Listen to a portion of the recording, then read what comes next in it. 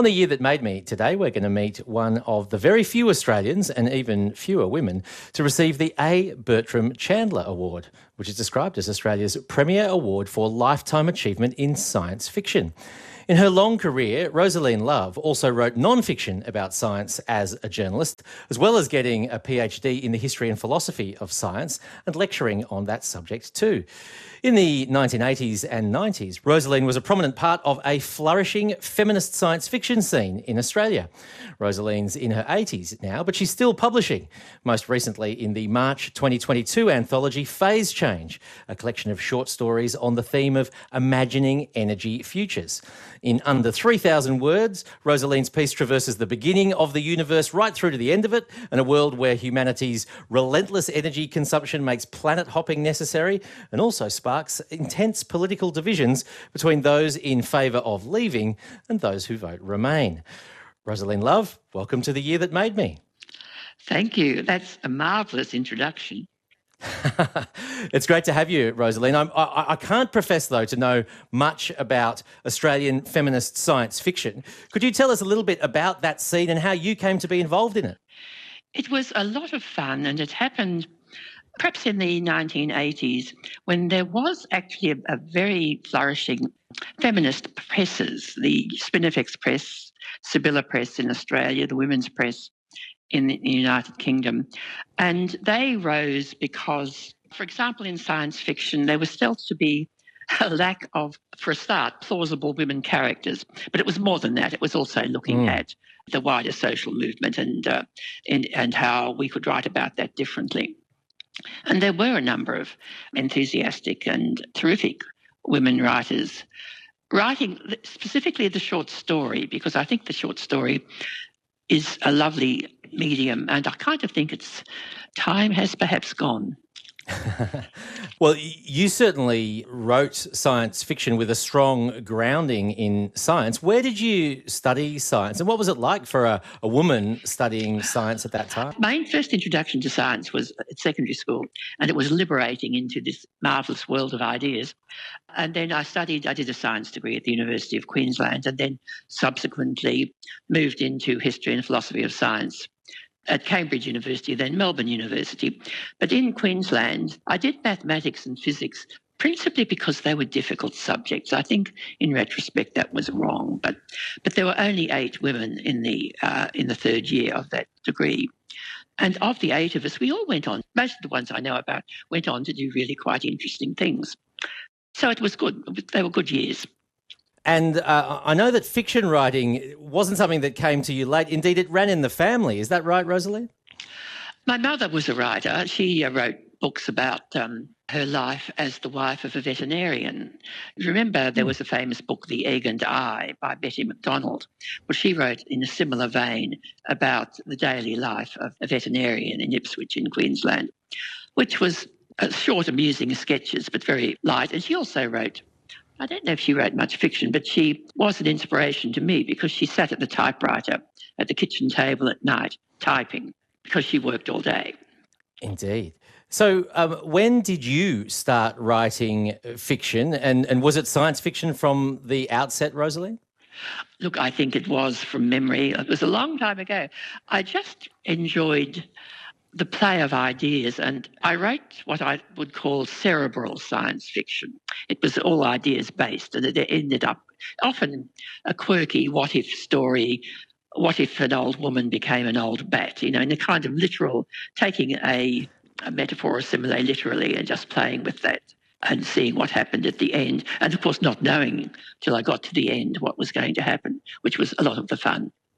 On The Year That Made Me, we're speaking with Rosaleen Love, who is a former winner of the A. Bertram Chandler Award, Australia's premier award for lifetime achievement in science fiction.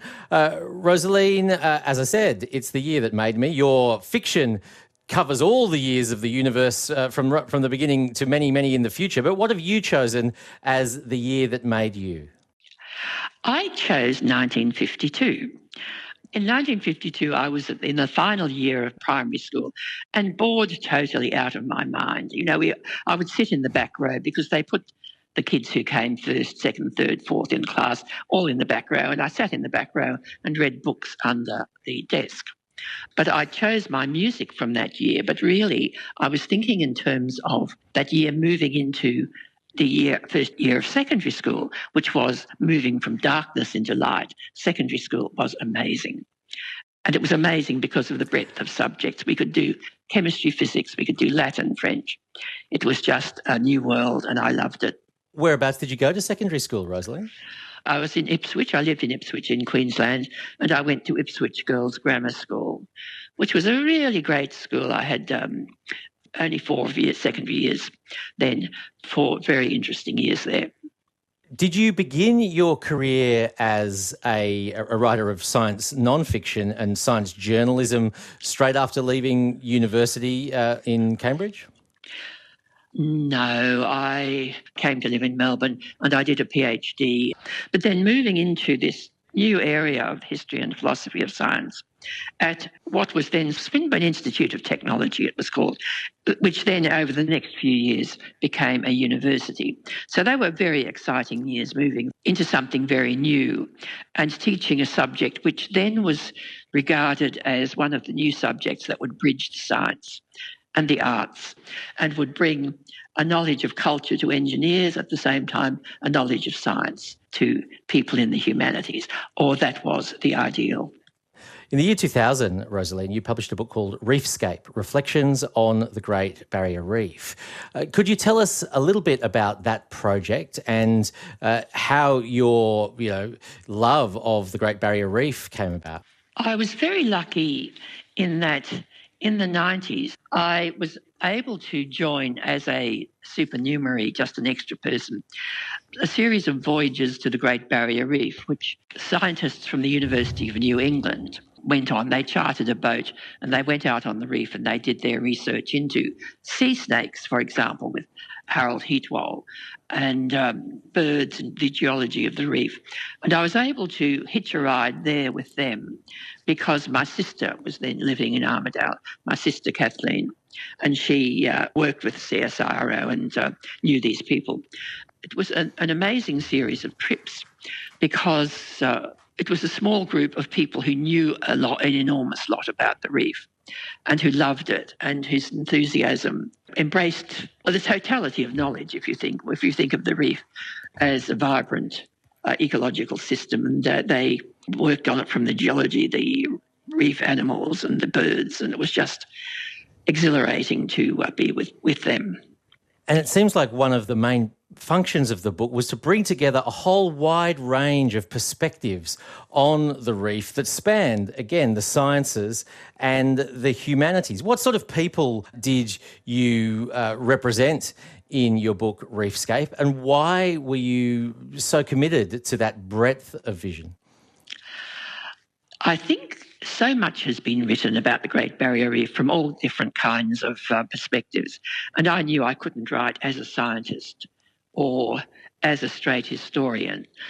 I just went from one idea to another, a bit sitting around a bit. But one of the things that I really enjoyed was looking at the early film of the reef, early nature documentaries that were made, for example, by Noel and Kitty Monkman, who lived on the reef and who devised their own underwater cameras and who did their own commentary and developed their own, they did everything.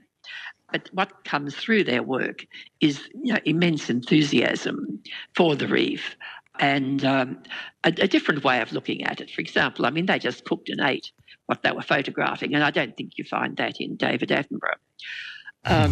So I enjoyed that, and I enjoyed reading about, for example, Jean Devaney, who was a journalist, communist, a nature enthusiast, who took to diving in the days when you had to actually wear the full helmet and the lead weights. And I enjoyed the articles she wrote for the popular press, again, on the pleasures of the reef and the joys of looking at the underwater world from the depths.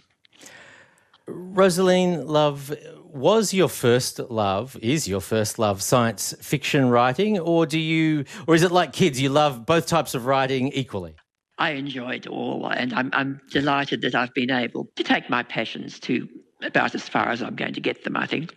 You mentioned that the feminist science fiction publishing theme was flourishing, but that it might have sort of eased off a little bit. What are the factors that drive that, do you think? I just think these things rise and fall, don't they? And in a way, I think part of the origins of feminist science fiction, there were a lot of women writing detective fiction. There always have been, and they've been flourishing and good at it. And I think part of it back then was, well, hey, why aren't we in other genres? And I think the feminist presses arose because the publishers were enthusiasts who wanted to publish what they saw was having a hard time getting published elsewhere.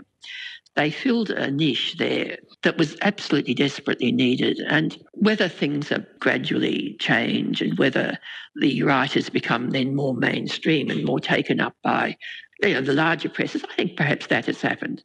And people run out of energy after a while, then it passes, then somebody else does something different.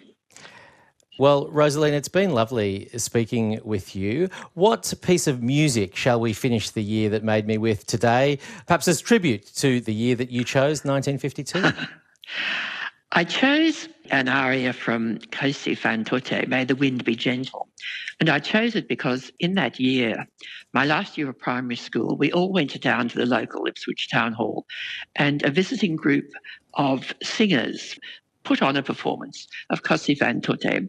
And I'd never heard such wonderful music. I had this feeling of a sense of wonder about it, and I'd wonder that singers could actually each sing a different line and not get muddled, I just found it absolutely beautiful. And this aria is a gentle aria, lovely floating women's voices, and a male voice that comes in because he's really plotting against them. Bit of a lesson for life there. Well, we'll have a listen now and a listen for the lesson for life as well. Rosaleen Love, thank you very much for speaking with us on The Year That Made Me. Thank you, Julian. That was lovely.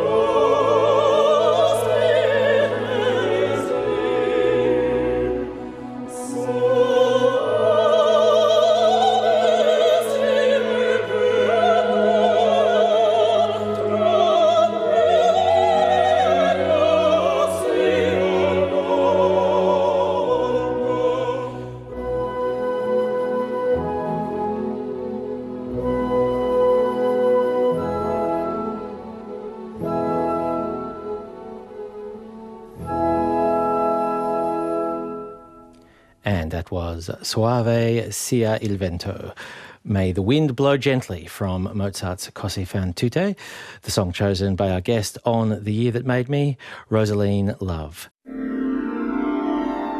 Find more great ABC RN stories that take you beyond the headlines on the ABC Listen app.